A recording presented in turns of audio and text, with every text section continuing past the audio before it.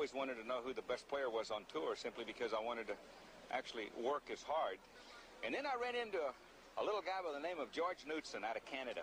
And I watched him hit the golf ball. I watched him with the wide stance. Welcome to this week's edition of the Mackellar Golf Podcast, or as some people have called it, the home of the resistance. My co-host Jeff Shackelford. How are you doing, Jeff? The resistance. Wow, that's I don't know if that's really accurate. I think we're not contrarians or anything, but anyway, we'll take it. It's better than being called a homer and other kiss-ass related names. Definitely a contrarian. I'm sorry, mate. Curmudgeon. No, there's a difference. Curmudgeon. Anyway. Actually, I was just responding to somebody on Twitter. They were just saying, not in the slightest bit, but I do think that a healthy dose of skepticism, I think, is required when looking at all things in golf, especially at the professional level. There's a lot of gaslighting goes on. I think people who run golf these days appear to have learned quite a bit from the Trump era. In terms of saying stuff that they think and they do get away with. Anyway, that's my view. Okay, well, we're just coming out firing. Oh, there you go. Listen, before we crack on, I've got to remind people all the time, we're not a podcast. We are a magazine. Mackellar is a magazine with a podcast attached. It's a wonderful magazine covering all things golf. Actually, not a lot of tour golf, Jeff. Somebody pointed that out to me. How come the podcast is all about tour golf and the magazine is all about the more... That's a fair point. It really is. Yeah. We come on now. How many podcasts discuss the keepers of the cup and the USGA and implied and use the word jock sniffing? And I mean, come on. We have ventured into amateur golf and other pursuits. Yeah. Can I just... I've got to be really careful here. I was, in my travels over the last week, I ran into a potential keeper of the cup who shall remain nameless. Anyway, I think I've managed to talk about it. I raised the point that you raised, Jeff, last week, that the USG has $800 million in the bank. They don't need to be going scrounging around taking money out of people's pocket. They can spend their own money. Anyway, that was last week's show. This week's show, quite a lot's happened, Jeff. Firstly, first big news. Mackellar Magazine. Please go because we're really proud of the work that we do at the magazine.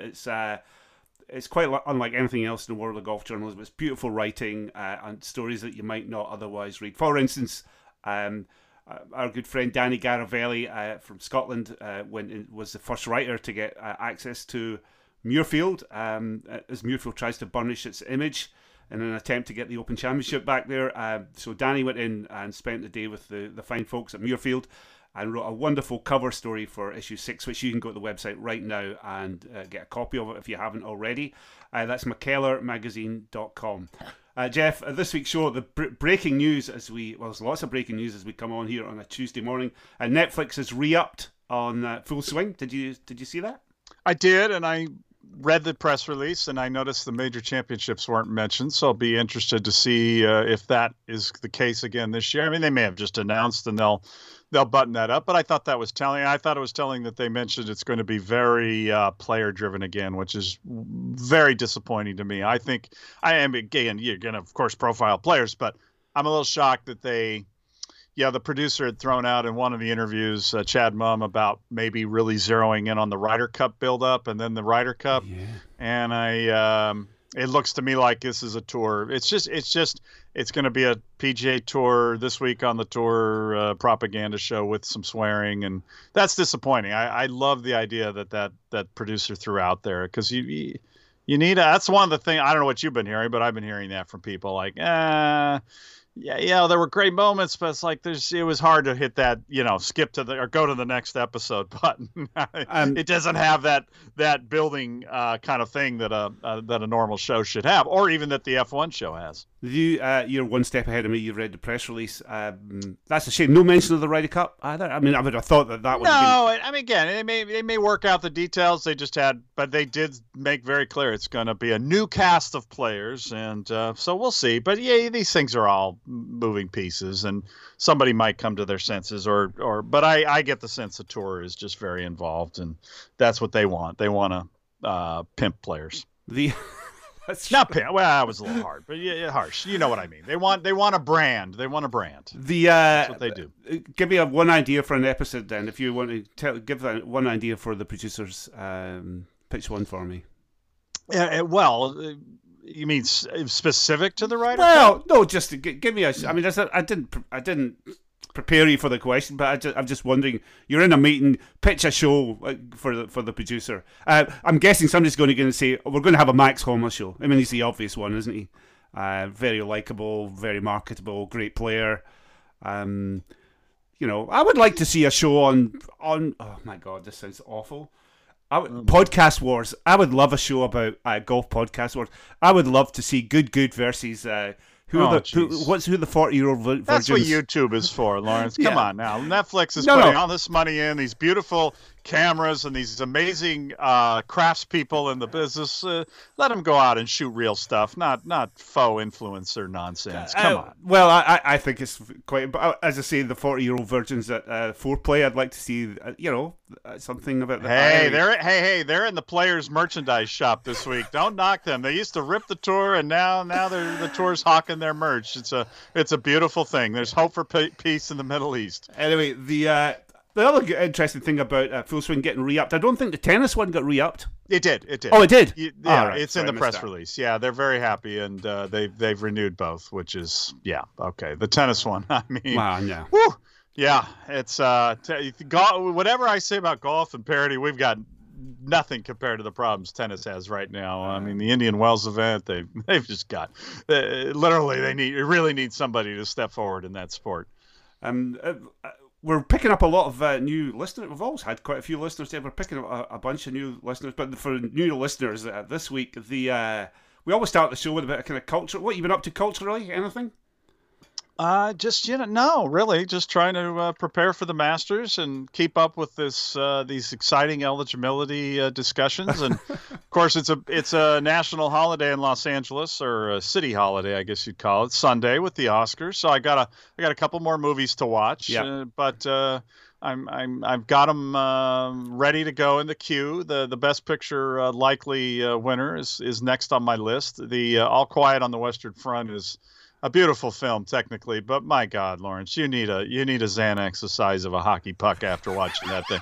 God, is it depressing? Beautifully, I mean, the craftsmanship and the unusual score, all that, fantastic. But yeah, so no, I'm excited about the Oscars. We got Jimmy Kimmel back, and we're gonna have a lot of jokes about Will Smith. It should be kind of like the old days of the Oscars. I see. Did you watch the Chris Rock special the other? No, I've seen the clips. Yeah, that was okay. I am gonna watch it. I think he lost it at the last 10 minutes. I mean, that was the thing everybody was tuning in to see, but I think he just got overwrought and kind of slightly missed. But the one thing he didn't miss was Mr. and Mrs. Smith. He absolutely coated them.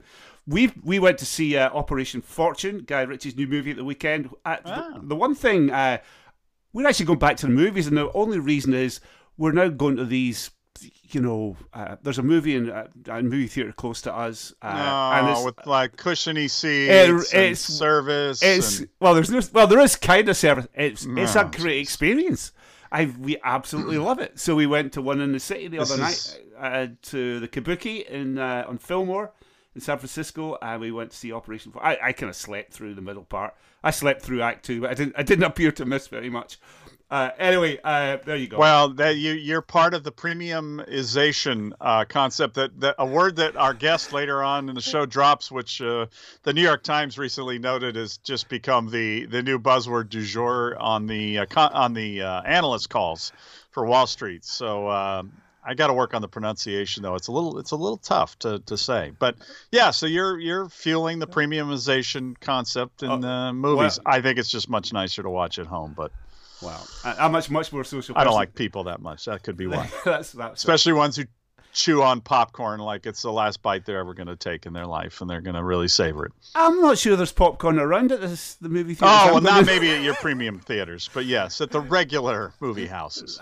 Here, on to golf, Martyr's Golf. At the weekend, I saw you on Twitter ranting. Well, not ranting's the wrong word, but you the contrast between NBC's coverage and CBS coverage of the golf is quite something, isn't it?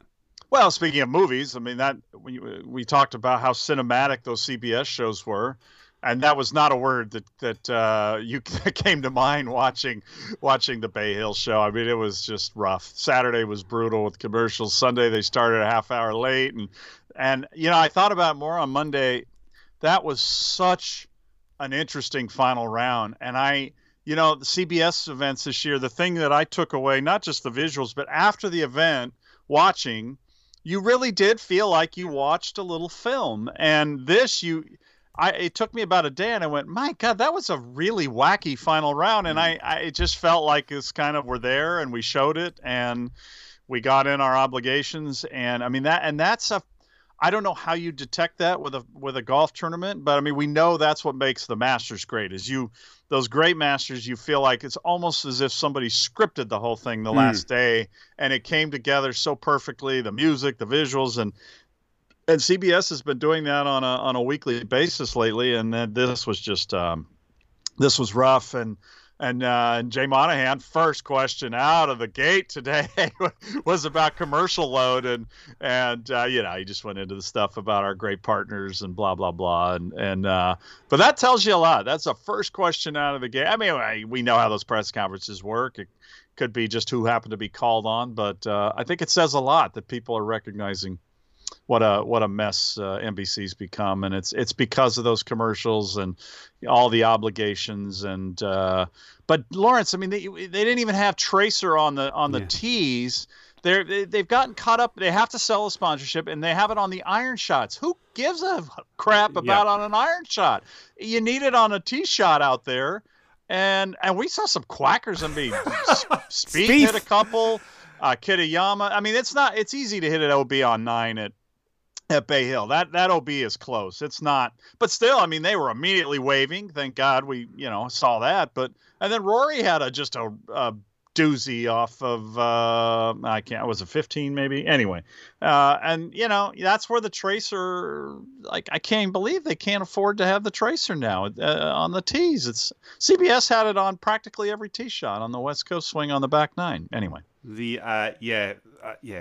I'm not sure any Tracer would have been capable of controlling Spieth or get a handle on where Spieth was hitting it. He was. But to our point, they want to give all this money to players and put all this money in purses, and again, the partners don't have. Well, NBC's a different beast because they're just the accountants run things, but. The point is, it's part of the telling the story of the tournament and the visual and, getting younger and all that crap and looking cool. And frankly, I believe the TrackMan numbers would be great. And I'm not sure Azinger would take those and do much with them, but I don't know that. I don't know how much he knows launch data. But and I will say, by the way, I thought he was fantastic. Really? He's real. He's got his. I don't know if he got a. It started last year, and he's kind of back to the old Paul, throwing out some really strong opinions and quick observations, and I don't know, maybe he just senses that the rest of the team's a little bit nervous right now because they got so many new people and they weren't very good. The one by Kurt Katayama. Fantastic. I've taken a strong interest in him for years and years because he was at UNLV. When my good pal Phil Rowe was the associate head coach there. Nice. But he had a great career trajectory. Again, I'm not breaking any news here, but I think it was about 8 tours he played on. I remember he went off to, I don't know how he got into, he must have got an invite or something. He went and played, I think he won the Fiji Open or something like that. Virtually second week on the European Tour. Oh no, I think he got through Q School. And he won these, good on him. I mean, it's great. I mean, I say to any young kid coming out of college, go and do it. He's been all around the world. He's played everywhere. He's experienced every condition, every grass. It's a wonderful to build a base for your golf game. If your ultimate goal is to go at the PGA Tour, I mean, you go and do what Kitayama has done, and you're going to be a hell of a player. Because let's face it, his technique isn't what's the word I'm looking for? Traditional. Or orthodox, but he's a hell of a player, and I would expect a guy like that to. He seems like a pretty good guy as well. Yeah, no, he's fantastic, and you're right. It's one of those things. Again, you can't really quantify what all that does, traveling the world, and we'd see his name pop up, on the European tour there in like 2019, and with the American flag, like, who's that? Yeah. What American's over there? But you just have to think the way he played down the stretch and managed. It's such a weird golf course. It makes you feel awkward, and the shots are sometimes awkward, and the rough's brutal. And it was like he just did not seem fazed by much. Even Dan Hicks drove the point home. Both days on the weekend he hit one out of bounds and overcame that on the weekend. That's pretty. That's not easy to do. Yeah, imagine taking a triple. In the final round, it's still winning. That was really impressive. Tim, I'm sure. Well, I might mischaracterize your views here, but you're not a huge fan of caddies caddies being big players on the stage. But I think that guy Tim Tucker really knows what he's doing. He really does. He was a guy on Kitayama's bag. Suffered through working for Bryson for a couple of years before deciding no, that's enough. So good on him. Good. Anyway, he did they had some nice sound of him, and you were and it was impressive, kind of how he would. I liked what he was doing in terms of making sure that his guy was set on the shot he was going to hit, and that's great stuff. It's when they go on and I thought it was was impressive work by him, especially on 18. That was brilliant. He was spitting out numbers and give me a practice swing. That was really quite cool. That was fascinating, wasn't it? I'm sure if you ever get rehired by now, maybe you'll try that, but I don't feel like that's happening. Very, very quickly, the Puerto Rico Open was won by, I'm really bad at the pronunciation, Jeff, very quickly. What was it? Who Nico Echevarria. Right, thank you. Colombia. I only bring it up because the guy finished second. Actually, Batia is going about the AJGA bullshit, how it's terrible for the development of young players. However, Batia is the quintessential AJGA superstar, won everything. He'll only show up and he'd win by 10 every week at the AJGA. Didn't go to college, turned pro at the 17, and lo and behold, he's got his PGA Tour card, temporary membership for his second place finish on Sunday. It just goes to show you, Jeff, there are many. I guess we're talking about Kitayama, and here's who went the untraditional route, and then Batia, who's gone this fairly orthodox route, and they're both kind of got there at the same time. Well, obviously Kitayama's a bit further ahead. And now you're on the record having something positive about the AJGA. Moving right along. Right. The other thing, Jeff, I went up to Meadow Club yesterday to watch the Julie Inkster Invitational, Women's College Golf. Our guest, I guess we should say, our friend of the pod this week, Joe Ogilvie, we won't give too much away, but he did mention, you did ask him a good question, if he was an investor in golf, where would he put his money? And he did say women's golf. And I have to say, Jeff, it was brilliant. The golf was great. We spent most of our time following, obviously, like the other three people who were there. Rose Zhang at Stanford, world amateur #1. She's not a overly impressive looking player. I mean, it doesn't make a different sound coming off the face. She hits this kind of 2-yard push draw, but my goodness, she doesn't miss a shot. And it's just, she was great to watch. She was playing with Amari Avery, who remember her from the short game? Remember that terrible documentary at USC? She was hitting all over the place, but my goodness, she got up and down. It was really brilliant. I thoroughly recommend it. The other thing was chatting to Tiffany Joe, USC former LPGA Tour player, who's now the USC assistant coach. The coaches were really friendly and talkative, and the players were really friendly, and it was a brilliant way to spend an afternoon. So much so that our young Niall, basically blew off art exploration class at high school this morning. I went back up to spend another morning at Meadow Club watching. I'm not sure he was entirely going for the golf, but anyway, we'll leave it at that. But it was really a great experience, and the golf course is a great. I mean, you've seen. Have you been to Meadow Club? Of course, yeah. So it's kind of back from the drought and everything's. I mean, I know Tully held it together. But I mean, it was ravaged by the drought. It was just down to no turf, so everything's kind of back, I assume. And is there snow visible, by the way? No, the snow melted already. Yeah, it's melted already. Actually, there was a rain delay yesterday. It was teeming down. It was kind of Scottish, actually. A real Scottish day up there in the hill above Fairfax. Tully was there. The great Sean Tully, for those who don't know, superintendent of grounds. I think that's what's his title. I think that's it. Oh yes, yeah, something director of You know these titles these days. But he's the superintendent. He's the man. He was there. He was fretting because they had so much water. But the course looked amazing. Amazing. Yeah. I mean, just amazing. It's a great golf course. It's a private club, so I can't recommend people that go out and. You go and book a tee time. That's not happening, unfortunately. No. But it's a really great golf course, a great place for the women to showcase their games. It finishes, we're speaking here on a Tuesday morning, and then the final round was this morning. Actually, because of the ruling, Stanford are leading. You won't be surprised to know. But there's some really good players for people to look. Obviously, Rose Zhang is one to look out for in the future. Rachel Heck was not playing, right? She's done for the semester, it sounds like. Yeah. Or quarter or whatever they're on. But she's not stopping her rolling up the NIL deals. I saw her last week. She's out with I think it's the Army now, or the Air, one or the other. I think it's the Air Force. Oh. She's now pushing the Air Force.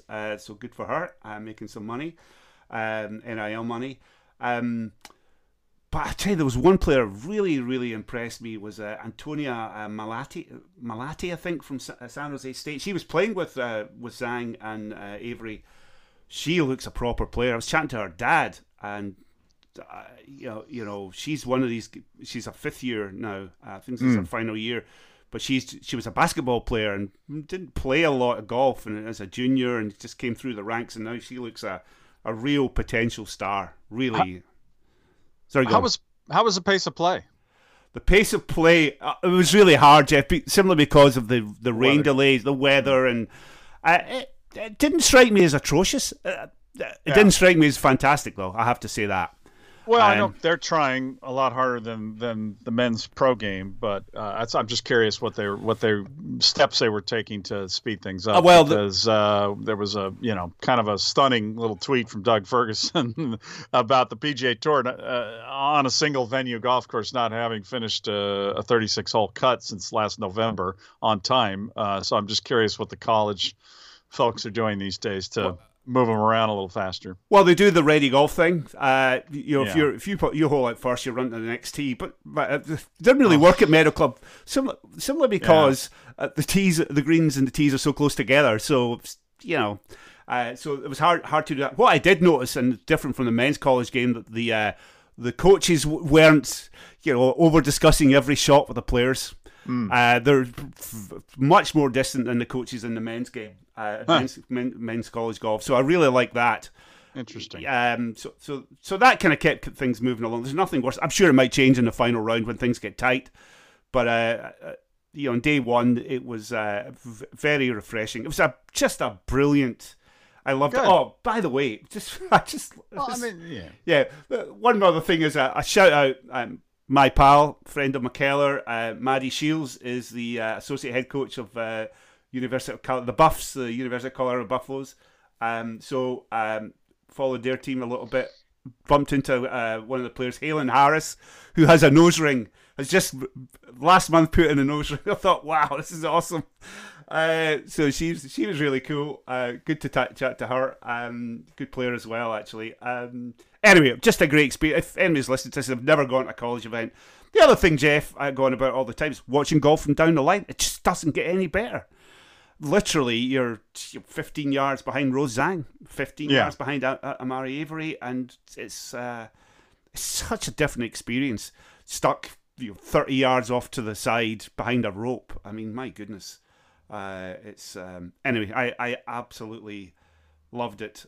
Great experience. If you get the chance, you listen to this, you get the chance to go to a college tournament, do it. You will not regret it. You will absolutely love it. You might even be, as I say, like Niall, my 17-year-old son went back out today. He couldn't get enough of it. Great stuff. Moving on, it's the Players' Championship this week, Jeff. I ask you this all the time. Explain or maybe you don't think it's brilliant. Explain the brilliance of TPC Sawgrass, or do you think it? I think it was brilliant at one time. I think it's been over manipulated. Too many cosmic. Well, cosmic surgeries as well.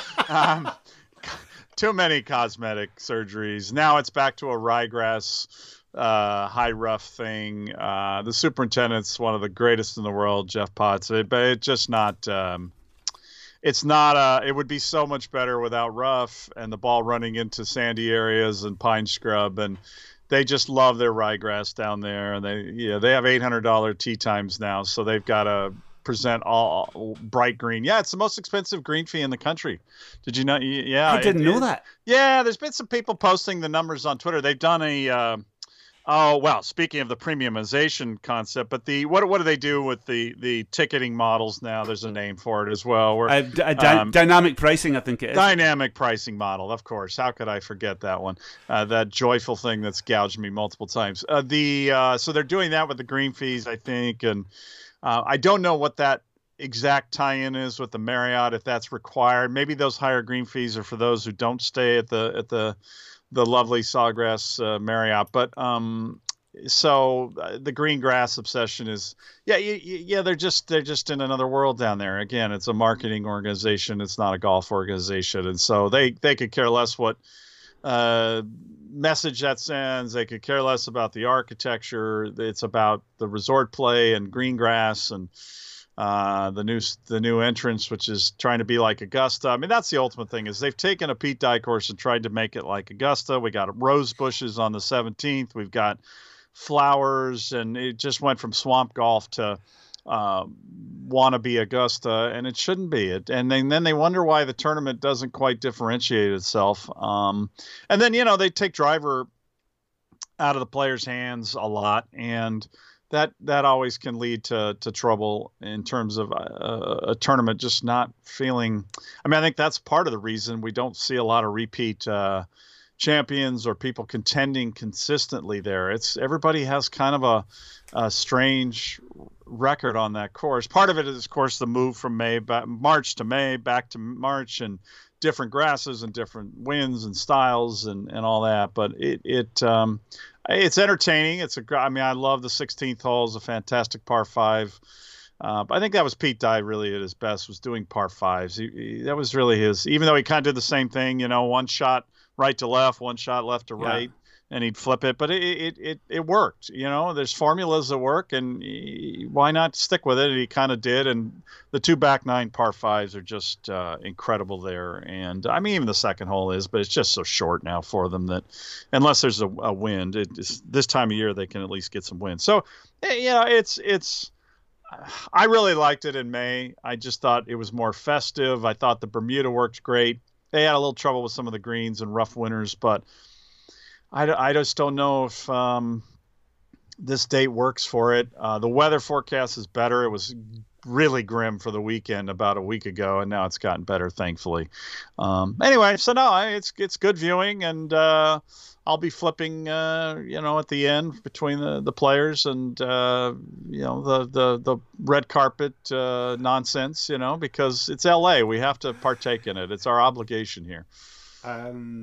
The precursor, the friend of the pod this week, Joe. We speak to Joe basically about the proposed changes that were leaked out last week. So that's a longer discussion on the subject, but I guess. We spoke to Joe yesterday, and Jay Moran did his pre-players press conference this morning. Actually, a few players did. Rory, I didn't see much of Rory. Yeah, I mean, it's too early for us on the West Coast. Yeah. But I did see John Ram. I tell you what, he kept on referring to the fact that he was not consulted, and he just gets handed down to him. He's the world number 1, by the way. He seemed to me, Jeff, I don't know if he saw it, but he seemed to me to be extremely pissed off. Well, I think we know what the problem is. John is, he has his moments, but he's a world golfer. He wants to be an all-time great golfer. He wants to play around the world. Even though he's got a young family and he's made very clear he loves being at home and being a father and all that, he has big ambitions, Lawrence. He wants to conquer the planet. And no, I'm saying that in a complimentary way. Okay. You're laughing. And so what's become clear in this model is that they want this to be an American enterprise. So they do not want to hear from a guy who's going to go, wait a second. Why can't we make one of these? Why don't we have a two of these events sometime around the Open Championship and help our friends in Europe and help get some of our guys outside the country and seeing the world, and it might be good for them, and it will. I mean, that's what we get into in our conversation with Joe. That is so amazing in this, and I'm beginning to get a little bit of a theory after Jay Monahan's press conference today. Obviously, we know there are just some guys on the tour who are just very happy playing in the United States. I get it, short travel, better life, fine, but they are giving the rest of the world to whoever wants it, and from a business perspective, and that's why it's fun listening to Joe and reading between the lines a little bit, and also just him coming right out and saying it. That's just bizarre to me, and that could be driven by sponsors. They may just have the people who are coming to them are just saying, oh, we don't care about the international audience. AT&T may not care about selling subscription plans in Europe or Asia. It's not their business. So okay, great. But you'd think there are sponsors who would want them to get outside the United States. But anyway, that's part of it. But I thought just a small thing. It was telling in Jay's introductory remarks. He never, these are the scripted ones. He did mention them later on. He never mentioned Discovery and the streaming deal with them. He mentioned a lot about the partners in media. He never mentioned that one. And, that deal really has collapsed. They did kind of, I guess, manage to convince us that it's still going to be on streaming. But that was was it a 1 point? No, it was more than, it was a $2 billion deal. And it was $70 million a year. And that money, I think, has really gotten whittled down to very, very little, which we always knew was going to be an issue in this. So that was a huge revenue source for pumping up these PIPs and other these emergency funds and all that. And so I don't know how much of this lack of interest in the rest of the world is driven by the fact that deal has died, or if it's just this sort of lack of desire to travel. But either way, to your point, or to the point, I think that's why John Rahm doesn't get invited to these the Delaware summits. I mean, God, now Jay even mentioned Delaware like it's like it's one of the great all-time peace conferences in the history of world conflicts.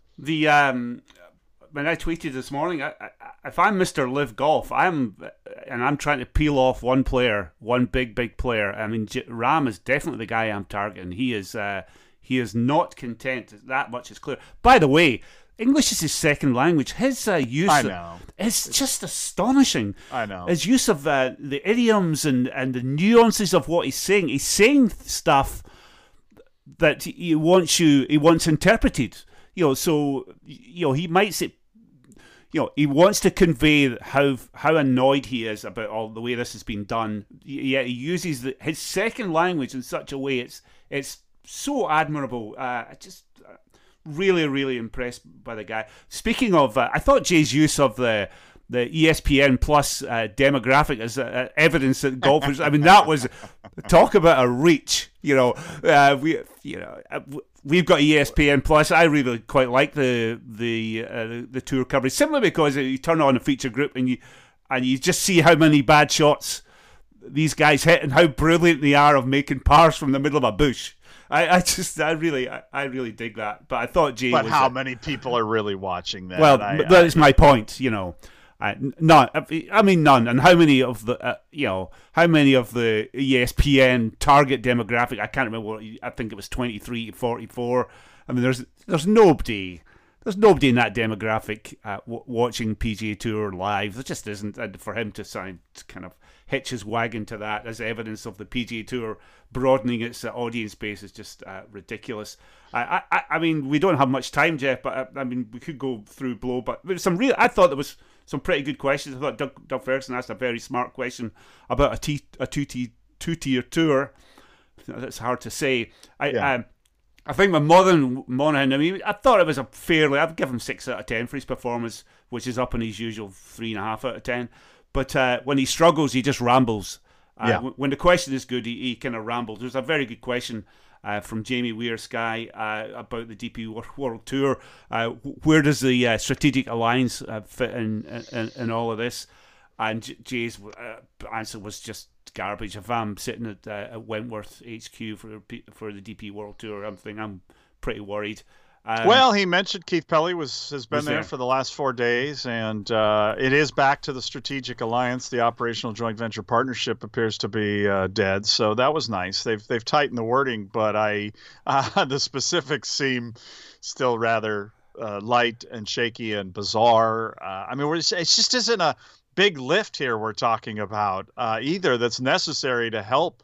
Let's just get a couple. Let's get the Scottish Open and another one as designated things, and get our network TV partners in line, and let's start with that, and we'll build from that. Like, they just can't seem to do that. And then this new WGC Light thing without the World is it's amazing. That to me was my biggest takeaway, is just sort of the answers on the death of the WGC. And it's something that in our conversation with Joe, I don't want to spoil it, but I just think there's some really eye-opening stuff here and I sense my guess is after today's press conference, and when you see Austin and match play in a couple of weeks, there are going to be people like us who lament the end of match play again on the PGA Tour.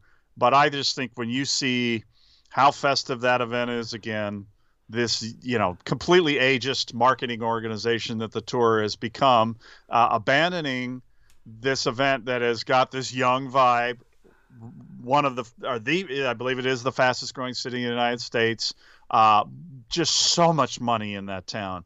And just a great success story that somebody finally made the match play work. And we're saying goodbye, and we're saying goodbye to WGCs. I mean, that gibberish today, when he was pressed on it about the model or the WGC concept, Alex Michelli asked it, and I think it's going to make people ask more questions. Like, well, why wouldn't you have just continued these new designated event model, the DEMs, as WGCs, and brought in the European thing and brought in some of the world that way? I mean, it's not ideal. We'd love them to go around the world, but okay, forget the leaving the United States part. More than ever, that concept that Fincham created as an answer to Greg Norman is relevant, and they're walking away from it without a good explanation. It's very peculiar. Well, that was one of his not criticisms, but implied criticisms of the WGCs, that the fields were too full of overseas players. Yeah, there weren't enough American players. Well, and that's what happens when the players are running the show, and you have guys who are very good at what they do because they're very self-involved. And so when it comes to business and big picture stuff, naturally they're going to gravitate to the thing that protects their own interest. And that's where a strong commissioner has to kind of think big picture. And I just don't think he's in a place of strength right now to do that. I think he's just trying to keep his job. And but I'm disappointed in if it's true that Tiger and Rory are the ones driving this, that they're not. There are two guys, especially Tiger, when he was able to, who did get around the world. And there was money involved and all that, but he didn't do it just because of the money. I think he had a sense that was part of building his legacy, and he knew that Jack Nicklaus did it when travel wasn't as easy, and Gary Player did it. And so again, we're not inside the Delaware Summit, but I don't know who's driving it, but they're always mentioned as the people who are the key influencers on this stuff. Just a couple of points on the DP World Tour. I don't think the staff there should be too disconcerted. Jay did say that we as a team are rolling up our sleeves to build the partnership. Oh, the old rolling up the sleeves, yeah. The other thing about, Tiger went to Thailand. Remember that great event? Tiger and Ernie had that incredible. Was it Tiger? No, it was. Yeah, I think it was. It was Tiger. Anyway. Just brilliant, and that's actually Jay was asked today. Mark Cannizzaro, our good friend, asked him about growing the game, and he was just. He doesn't like Cannizzaro because they perceive Mark to be, because Mark's skeptical about the PGA Tour in many ways. So he was pretty gruff with his answer. But Mark asked about growing the game, and Jay basically sneered. Said we're growing the PGA Tour, so that really says it all. I thought that was quite telling. And yeah, to step back from all this, and again, not to get too down into the weeds on the tour, and because we want to think of the game in general, but you just kind of, again, and I've written about this in the newsletter about the R&A, the USGA, Augusta National, and the PGA of America. We roll our eyes when they use the "grow the game" phrase, but they're actually backing up the idea that, we're having to give these guys more money, and we're doing these things, and we make a lot of money off corporate stuff, but they are trying to do things to give back to the sport.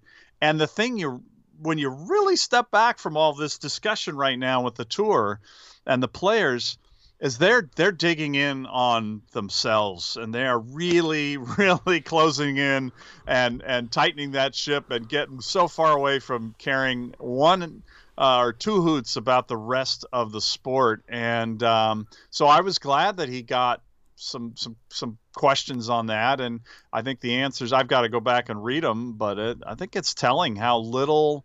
We used to roll our eyes, Lawrence. Yeah, Tim Fincham roiling out the first tee and different stuff, but my God, it's refreshing now. There was, even if it was just for optics. Yep.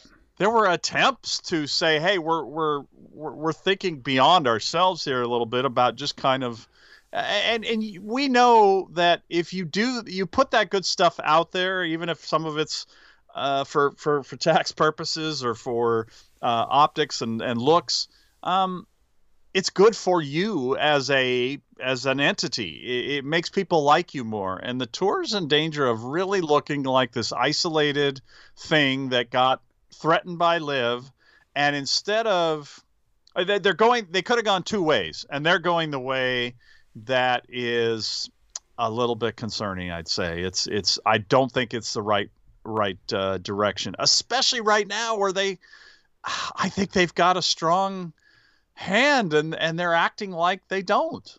And Jay as well. Again, it's coming up. Our conversation with Joe Ogilvie.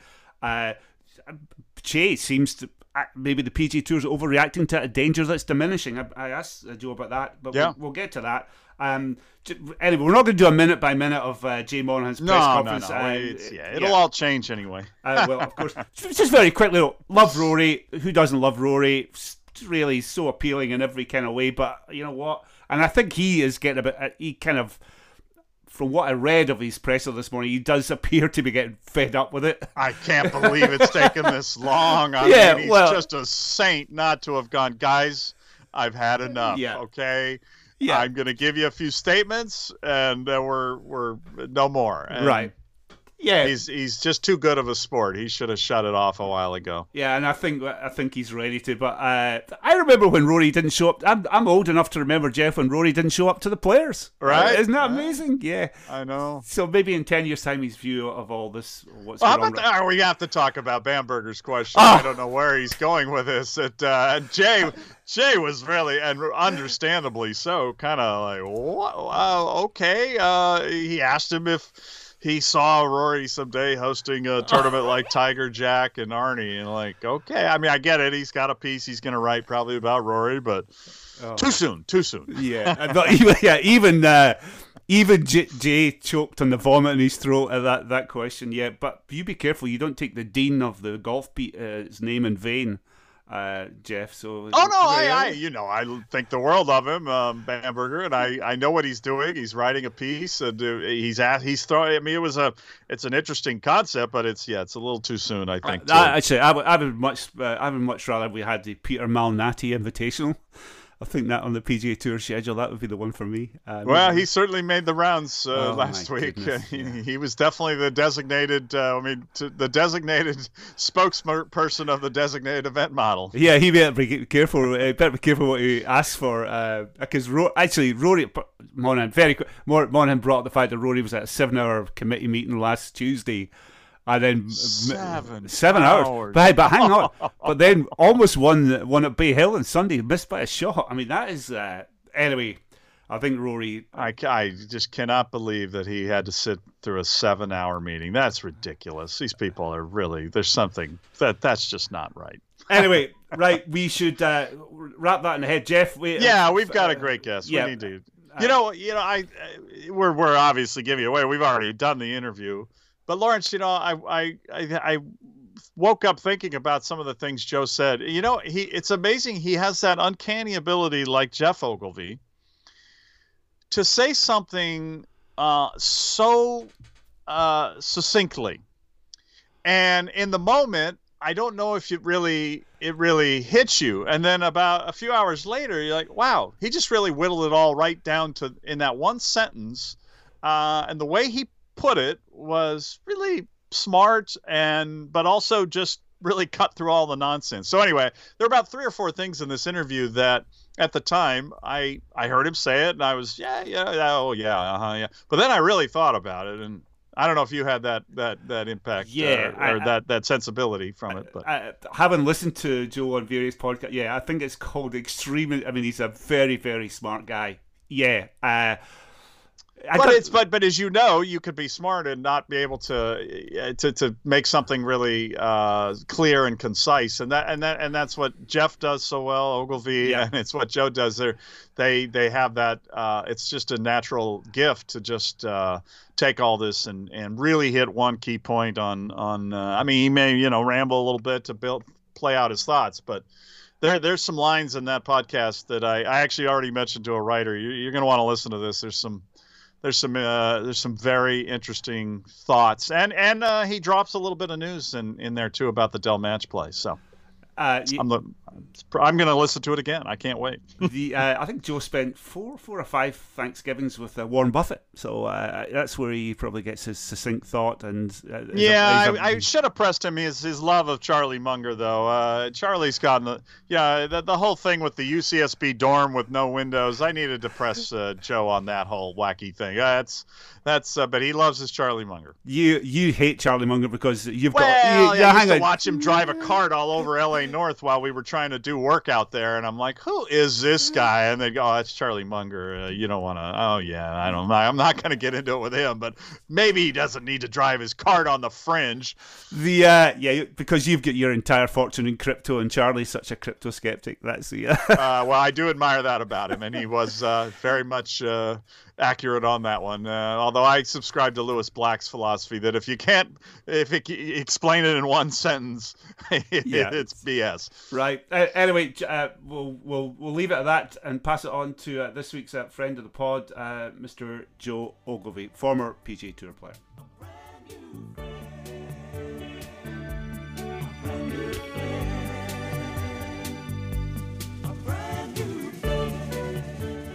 Joe Ogilvy, friend of the pod. How you doing, Joe? I'm doing great, guys. How are you doing? I guess very quickly, I should tell the listeners that you're former PGA Tour pro, now retired. I did Google you this morning, Joe. There's not a lot. Great career, but I did come up with a 2008 Tim Roosevelt, the late great story, and in which you're mentioned as a potential future commissioner of the PGA Tour. Do you remember those days? They're distant memories, but I remember. I probably remember that article and the late great Tim Roosevelt, who's a great guy. You were also a member of the Player Advisory Council and the Policy Committee, so your bona fides as someone who is interested in more than just hitting greens and regulation is well established. I was struck by your Twitter feed over the weekend, just in relation to all these the proposed changes to the PGA Tour, generational changes. Would you agree with that? Description? Yeah, well, I mean, I think in some ways it is. In some ways, it's just, kind of, it's just a different wrapper, right? I mean, I think that you have reduced fields on if we get to 8 events that are reduced fields as opposed to the 4 WGCs, but more or less you're going to have somewhat of a schedule that you had in 2018, really, aren't you? I mean, most people played the LA Open. Back then it was the Nissan, and now it's the Genesis. So most people played the Genesis. Most people played the Memorial. When Arnold was alive, everybody played the Arnold Palmer Invitational, and then you probably played the Wells Fargo, generally speaking. And then you had the 4 WGCs. And now I think that you've changed it a little bit. And what the biggest change is, I think, is that you've gone to a calendar year schedule, which they needed to do anyway. So you've reduced the number of tournaments, and then you've had these 8 elevated events in a condensed schedule. So I mean, they're very big changes, but it's still I don't think the tournaments have necessarily changed a whole lot. Actually, we all know why the changes have been put in place. It's in response to LIV. I wonder, just looking at the trajectory of LIV over the last, say, 12 months, 9 months, 8 months, it seems to me that it seems to be a very radical change from the PGA Tour. Is it a response to a danger that no longer exists or is diminishing? I mean, it seems so radical, and LIV doesn't seem as much of a threat anymore. Because if you look at it, all the players at the PGA Tour would want to keep right now have all committed their, let's say, medium-term future to the PGA Tour. So Rory, Spieth, JT, Tiger, Scotty. I just wonder if it's maybe just a bit of an overreaction. Well, that's a great question. I mean, obviously Saudi Arabia has a lot of money. I don't think that they have unlimited funds as most people have reported, but they have a lot of money, and I think they're also. I mean, if you read the history of their investments, I mean, they're very stubborn.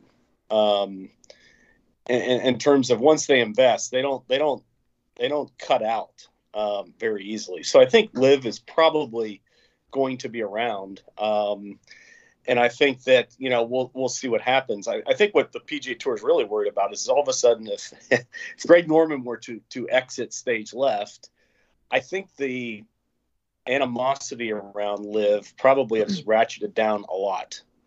And, I think also what's hasn't been reported much is I think the PGA Tour Policy Board, especially the independent directors, gave Jay Monahan the marching orders that said, look, you need to stop the flow of talent from the PGA Tour to LIV, and you need to do that today.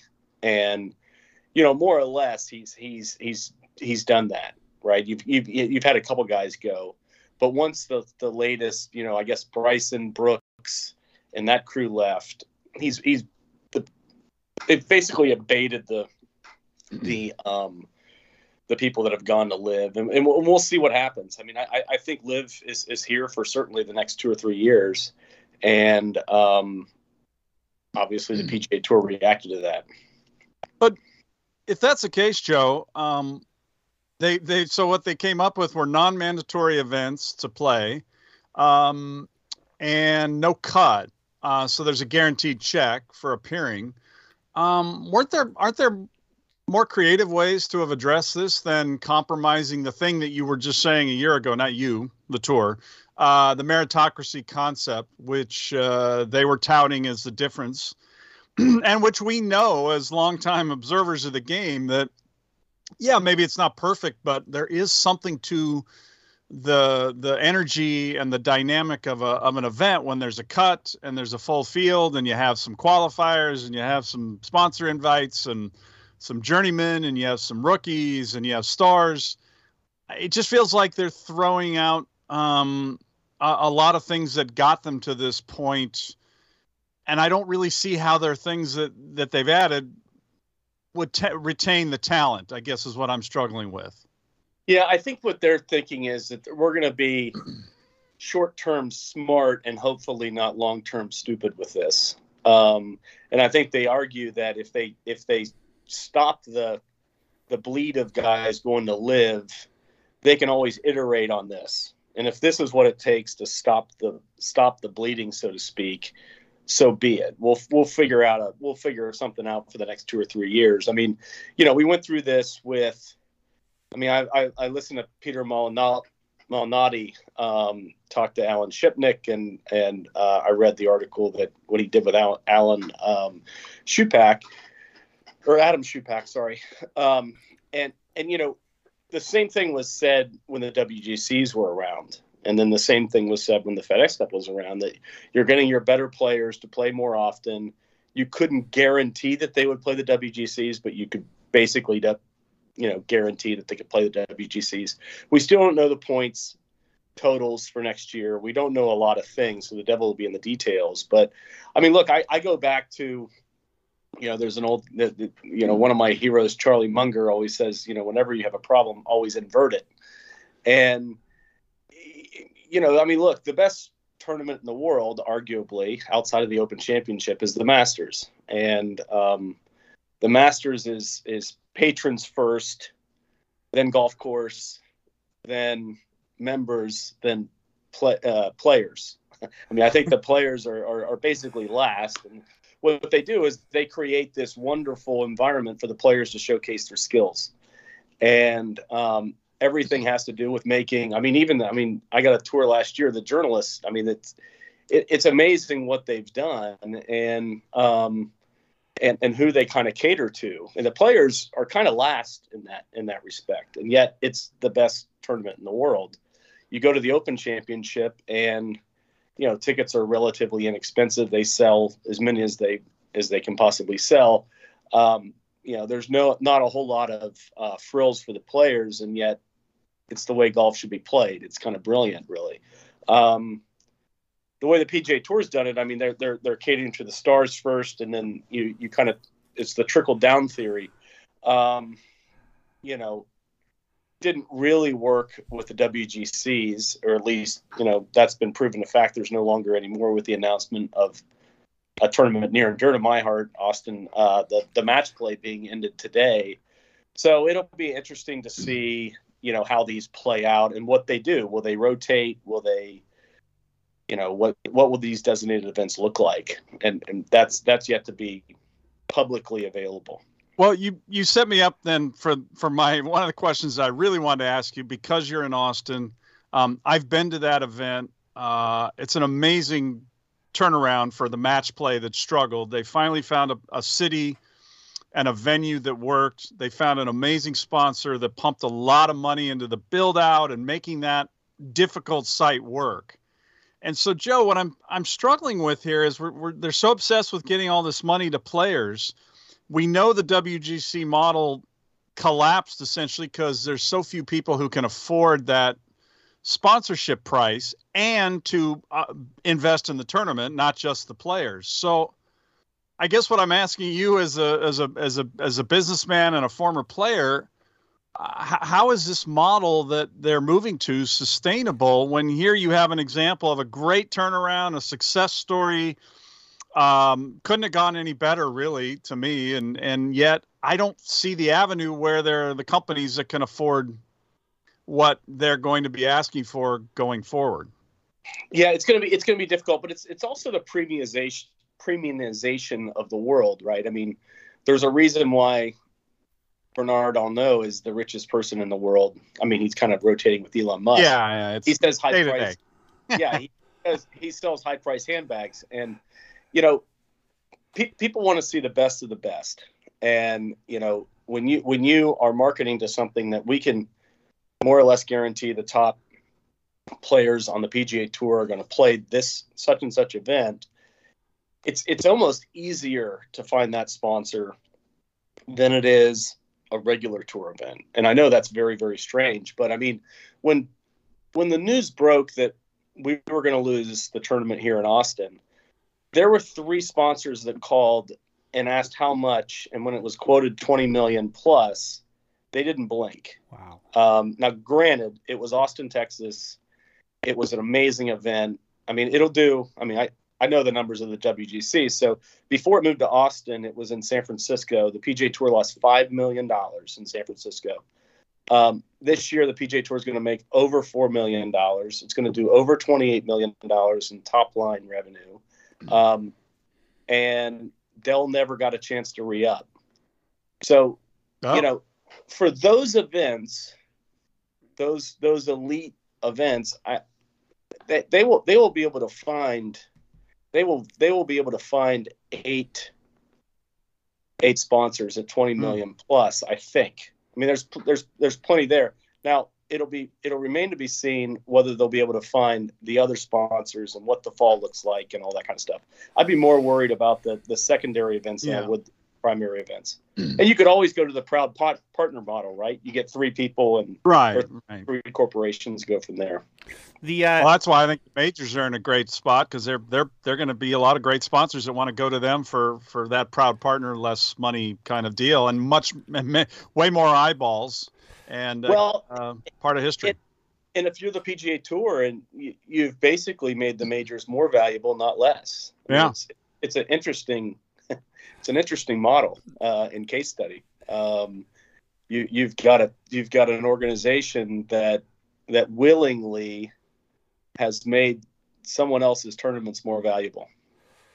Yeah, Joe, sorry, I interrupted. Just to move on a little bit, so the marketing pitch for this new structure is these elevated events are going to be amazing, and by the way, the second tier events are going to be much more interesting. There's going to be more storylines, more play-in potential rather. I went to 1 million WGC's events, and the best one was the match play. But the rest of them, Joe, were terrible. They were awful. The narrative of them, 70 guys started on day one, 25 guys played themselves out on day one, another 20 guys played themselves out on day two, and by the Sunday, I mean, this is a generalization, but they didn't have much soul, these events. And I don't see the delineation between those events and these events. Would you agree with that? Or can you see some way in which these events will be extra special? Well, it's going to be, it's you know, I don't know. Number one, I don't know where they are. I mean, it seems to be Pebble Beach is going to be one. I think Dallas is going to be the other, or another one.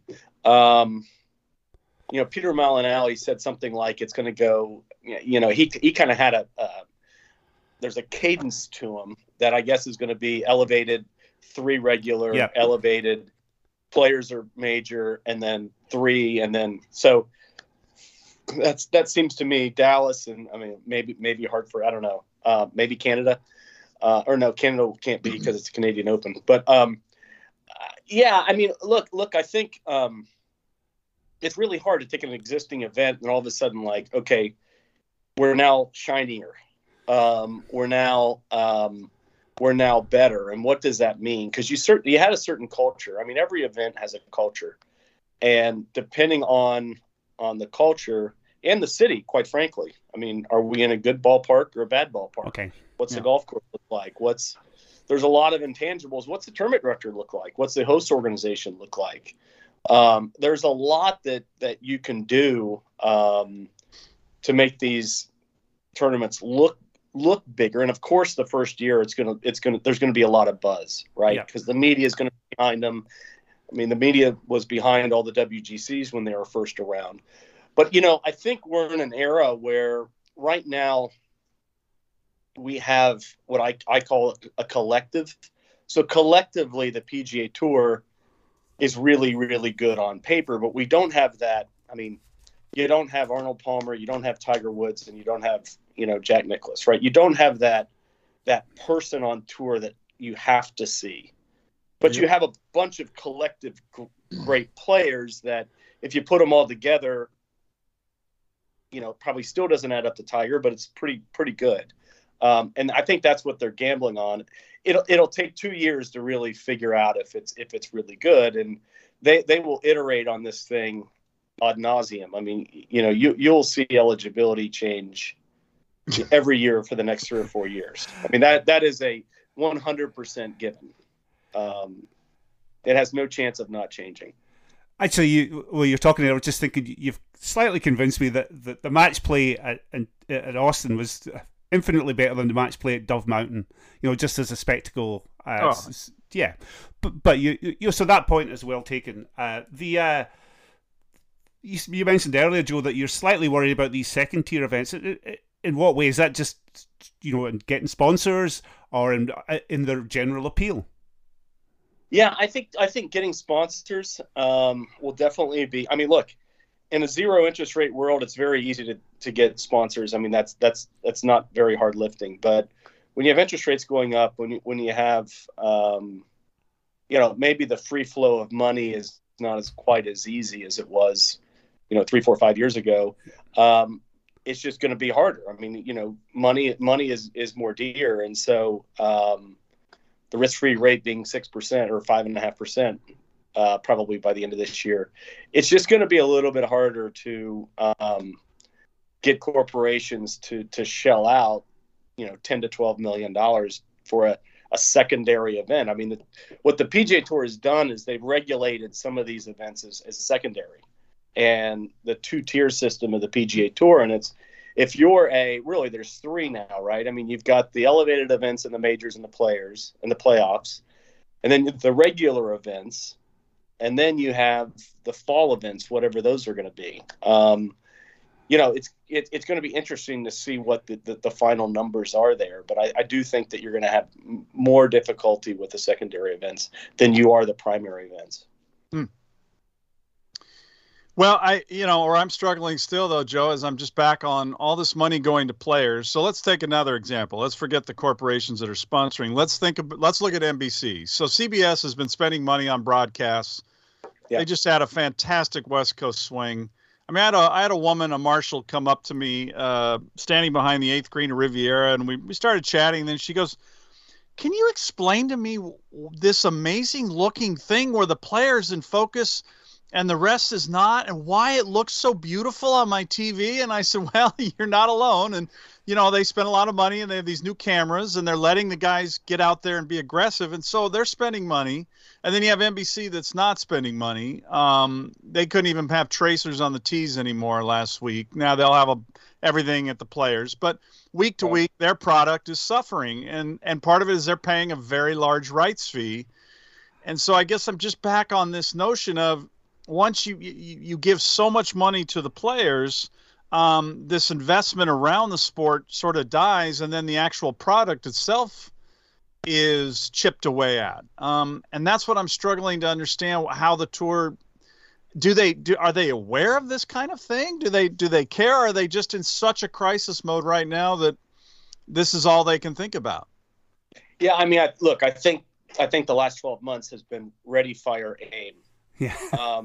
Let's just take as much money as possible and dole it out. And again, you go back to incentives. When the board tells the commissioner, stop the flow of players, the commissioner thinks one thing: I'm going to hit it with a money cannon, even though the person I'm trying to compete against has a bigger money cannon. That's why you get the PIP the PIP is ridiculous. You get it at $100 million and various things. And it's, there's ways to pay the players, and you don't just kind of have to shoot $100 million through the system. There's ways to incentivize them. There's ways to do things. But ultimately, what the players really want, and, everybody has FOMO.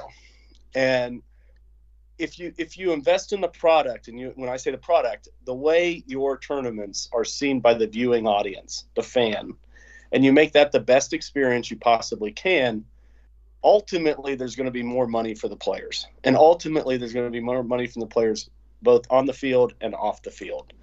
And that's the key thing. I mean, I go back to invert it. What makes the Masters great? Well, you can see every hole. You can see, it's just amazing what they've done. It's easier to do a fixed tournament with one course. Right. But again, they've done that, and they've I don't think if Jay could do anything to the players outside of just hitting them with a money cannon, he could really explain how the PGA Tour is going to invest in them, the players, and the tournaments, and the viewing audience, and make it better for them. Because you're right. I mean, NBC and CBS, there's a definite difference in quality.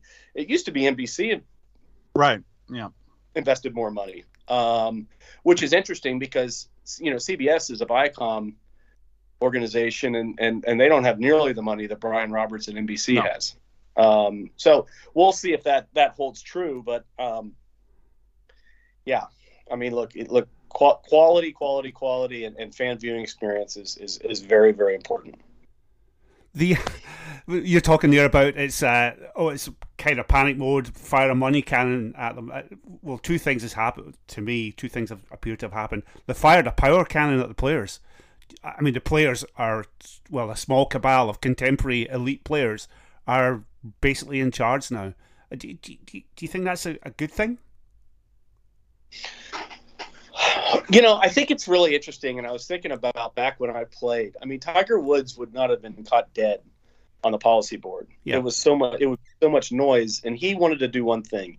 He wanted to win, and he was going to do everything he could to put himself in the best position to win. I mean, Rory is almost the default commissioner, or at least the spokesman, and it's amazing how he's been able to keep up the form that he keeps up with. I don't know. It's very interesting. I mean, when you're a commissioner, when you're Jay would react to this very differently than if Dean Beeman was there. Right. This is what I'm getting. Because Dean Beeman could put he's been there before. He understands how a player thinks. He understands how these guys think, and he could give them a counter argument to everything they say. Jay's never been, he's never been in their arena. I'm not saying that's good or bad. I'm just saying it's different. And so when you're faced with what I think they called it an existential threat with Liv, he's got to look at these guys and he's got to listen to them, but he doesn't have that same. He can't look at them in the eye and say, "I understand what you're going through, and I understand what your topics are, and your hot button issues." But hang on, Joe. Wasn't Finch on the same? He was more on the Beeman side of things. He was more in control. It strikes me, or it strikes outside observers, that Jay Monahan has completely handed over control, and it's perhaps not the best interest of the whole tour that's at the forefront. Does that? I mean, you were around. Yeah. You and Finchon were pretty tight, I think. Well, again, I know you had arguments, but you know what I mean. Yeah, is he tight with anyone? Yeah, we were. Tim and I were tight for a spell, and then we didn't see eye to eye on a couple things. But yeah. It was, I think that Tim had the luxury of being commissioner in the Tiger Woods era. Okay, and he didn't have competition. I mean, when Tiger came on the tour, all of a sudden the TV dollars got to be so enormous that you just buried the European tour. I mean, you think in the late 90s, I mean, the European tour was 1996, was on par with the PGA Tour. I mean, the Champions Tour in 1993 was from a revenue standpoint, was on par with the PGA Tour. So, once Tiger happened, everything changed, and then for the PGA Tour, once Liv happened, everything has kind of changed, and we'll see what happens. I mean, I think that Liv has made somewhat of a strategic error. I know they have to feel like they have to go to the United States, but I mean, look, the rest of the world is wide open for good golf. I mean, have you seen the response in Australia? The ticket sales are huge. They're talking about building an arena at one of the holes or wherever it is in Adelaide they're playing. I mean, Yeah, and two other cities have reached out and they want to do events as well. I mean, so you have the rest of the world. It's just, I don't know what the DP World Tour is going to do. This doesn't seem much of a partnership here with the PGA Tour, but the rest of the world is just wide open for world golf. I mean, it's pretty. I think that's the most interesting thing. I mean, the United States is obviously the PGA Tour is near and dear to my heart. I played on it, but if I'm going to invest in something, the rest of the world is very interesting, I think. Joe, if you were representing a sponsor and you know this trend where they're going, and you're saying goodbye to the rest of the world, letting Live have that, or maybe what's left of the DP World Tour. But if a sponsor came to you and said, I want to sponsor an event, what would you say, and what would be the things that you would, in this climate, I guess, protect them from or direct them to, or in general, what would you be looking to say, okay, that's a good value for your money, that one's not? What are the priorities? It's very interesting. In the men's game, you'd have to see what's out there, right, and what's available, and what the corporation's trying to do. I think the best bang for the buck in golf, period, is probably the LPGA Tour. Yeah. So I would probably direct him toward the LPGA Tour first. And then, if they're talking $50 million in activation and everything else, yeah, you do a program and you try to find an elevated event, quite frankly. Yeah. And you probably, if you're smart and you're a corporation, you'd probably be directed to an elevated event and try to influence the elevated event to be a little bit, maybe it's a 100-person field, maybe it's a 110-person field with a cut. You want to differentiate yourself that way. Yeah. You don't want to be just another event, I think. And that's the problem with designated events, is you run the risk of, there's 4 majors. Then there's the Players Championship, which used to be the best field in golf. Now it's no longer the best field in golf. And now there's 8 elevated events. So you become ordinary, even though you're elevated, right? I mean, trying to find, that's what the match play was interesting, is that, and that's why we tried to save it, is like, look, are you going to have really 34 weeks of 72-hole golf next year? Is that what we're going for? I mean, that's, that is a person in Ponte Vedra that really doesn't, I mean, he's a marketer, and he's probably thinking, this is going to be great. This is how we're going to do it, and we're going to model it out, and this is why it's going to be wonderful. And then, as you're a fan, you're kind of like, well, that's kind of boring. So I think that, again, you go back to invert the problem, and you've got to listen to the players, but at the same time, you've got to be able to talk to the players and just say, and educate or communicate to them why, hey, I know this sounds good, but we're going to do it this way because ultimately, long term, this is going to be the best for you, best for the PGA Tour, and best for the fan, more importantly. But this gets back to the point about, but Jay Monahan is not in a position to do that. He cannot persuade the players, because the players are now all powerful. That small elite group of players are all powerful. And to me, the proposed changes, as laid out so far, are kind of half baked. Again, you've spoken about it over the last few days on your Twitter feed. What happens at the bottom end? What happens with the FedEx Cup? What happens with the Corn Ferry Tour guys? That's all. What's happening with the fall events? It's all, these are things that we're only 7 months away from the fall season. It just seems crazy. It's kind of. Well, really, what are we? 4 months away, really. So we got, well, I guess, 6 months away.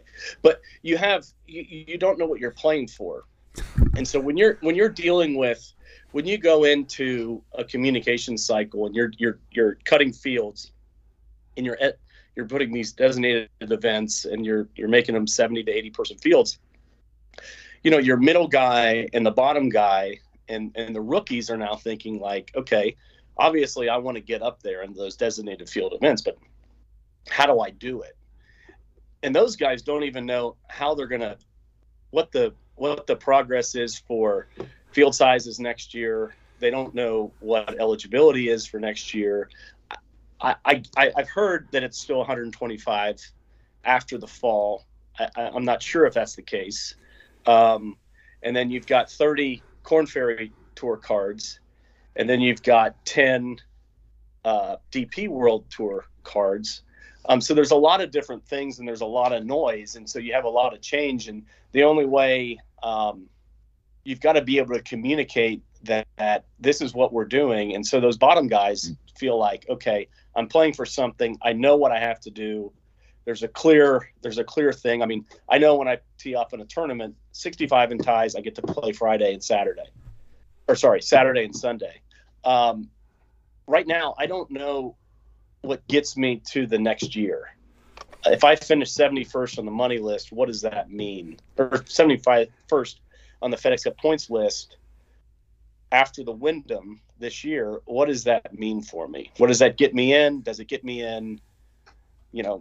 I got to go to the fall, and how far can I fall back in the fall? If I'm 125, does that get me in? I think that still gets you in, but there was talk that it was going to go to 100 or 120, 110.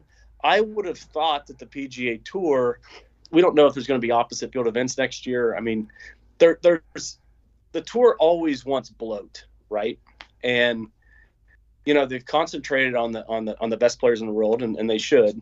But at the same time, there's a way to do this that you're going to tick some guys off at the bottom. You're probably going to lower playing opportunities.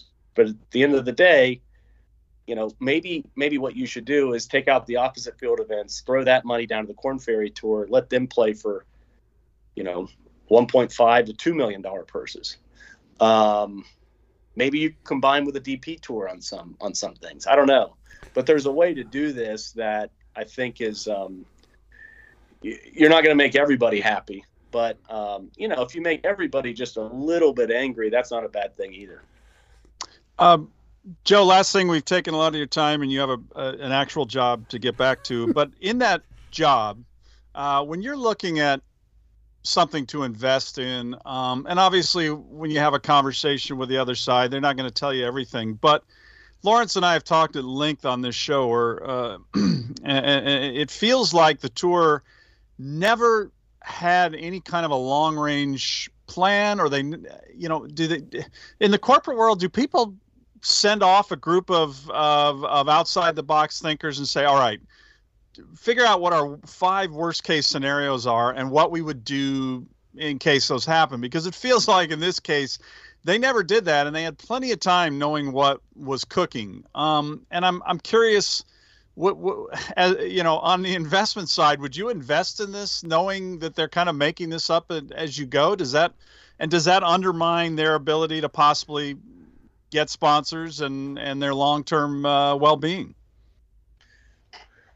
Well, look, what they do have going for them is they're a brand, right? I mean, they're always going to get, and they're incumbent.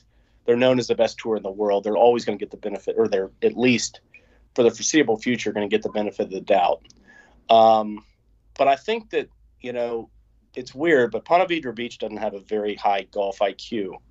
They've got one or two guys in there. I mean, Jason Gore is probably the smartest guy there in terms of golf IQ. And, I think they listened to him. I think it was his idea, actually, for the idea that you've got these 3 tournaments, and those 3 tournaments can help get the top 5 into an elevated bid. I mean, that was Jason Gore's idea. You could tell a player thought of that, or at least I think they did. So, yeah, I mean, you would think, but at the same time, Jeff, keep in mind, the tour has had literally no competition since 1996. So when you have no competition, you tend to get lazy, and not lazy might be the bad word, but you just get lethargic. Yeah. And that's the thing. I mean, there's a reason why, someone once said Coca-Cola is, I'd love to buy Coca-Cola, fire everyone, and run it with 3 people. I mean, it's just a wonderful, wonderful business. And, you could run the PGA Tour with a lot more efficient and run it better. But when you have no competition, you tend to make, you just get lethargic, and your product gets stale. I mean, look at the digital product. I mean, the app and the, PGAtour.com has all of a sudden been refreshed in the last 3 months, and it's pretty good. Or certainly a lot better than it was for 12 years. Yeah. We'll close this up, Joe. But I get the sense that you're pretty skeptical. I don't know.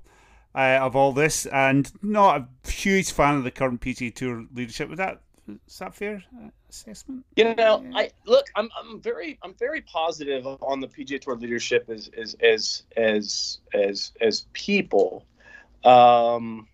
But I think Jay at the beginning of this LIV thing took it, I think it took everything personally. And, I think he kind of caught flat-footed. I also think that, and a lot of people would disagree with this, and I totally get it why, but, if you've got someone, Jeff said, if I've got a sponsor, and how are you going to allocate their sponsorship dollars? If I've got someone that wants to spend $3 billion in my sport, not million, but billion, I take a meeting. And I don't know where that meeting goes, but I take the meeting. And you wonder, if you did take the meeting, where would we be? Yeah. So I don't know. I mean, I think that, and I realize that's it's probably a controversial statement, but no, not really. I think you have to take the meeting, and because he didn't take the meeting, here's where we are. Yeah, I think that was. That's the original sin in my eyes. That is the original sin of all of this. If the meetings had been taken back, a couple of years ago, then we might not be here. And that's not a meeting, by the way, with the Crown Prince. That's a meeting with Andy and Gardner and the guys at PGL. We're not even talking about a direct meeting with a evil dictator. It's some people representing a group that he was one of several investors in. Yeah, and you look at it. I mean, the PGA Tour, it's very strange. I mean, you 10 years ago, they were probably in more foreign markets than they're going to be in 2014. I mean, we're Scottish Open, and you got a tournament in Mexico, and I guess you're going to have another tournament in Mexico, and you've got the RBC Canadian Open, which, that's pretty much North America, and then one Scottish Open, obviously the Open Championship, but I don't count that as our event. So it's very weird. I mean, maybe you've got the Zozo too in Japan, but that's fall, so that's different. You could have come up with something really, really interesting if you went to a calendar year and then you went to, global golf is starved for great players and great fields. And I just go back to that. I think it's a really interesting thing. I mean, that's where the green field is in the sport. I'm not sure it's in the United States. Okay, I think we'll probably, Jeff, have you got anything else? We'll keep No, that's great. Listen, it's going to be a constantly moving target here. So great conversation, though. Thank you, Joe. Hey, Joe, before you go, just quickly to all the listeners, right? I have this constantly evolving, my top 3 favorite golf podcasts, but an ever present in that is the episode 1 of Castro's Course Record podcast with Joe Ogilvy. I swear to God, it's brilliant. I highly recommend everybody goes and listens to it. Course Record, the business of golf, Joe Ogilvy talking about Warren Buffett. We love that story. I mean, we play it all the time, that podcast. So, well, I appreciate that. That's what Roberto and Dan, they do a good job. Yeah, that was a really brilliant podcast. Anyway, brilliant to have you on, Joe. Maybe we'll get you on again sometime soon when all of this shakes out. And you're the commissioner of the third leg of the global golf world. The World Tour Commissioner Joe Ogilvy. God help us all. God help us all. Anyway, all the best. Hey, thanks, guys. Thanks, Joe.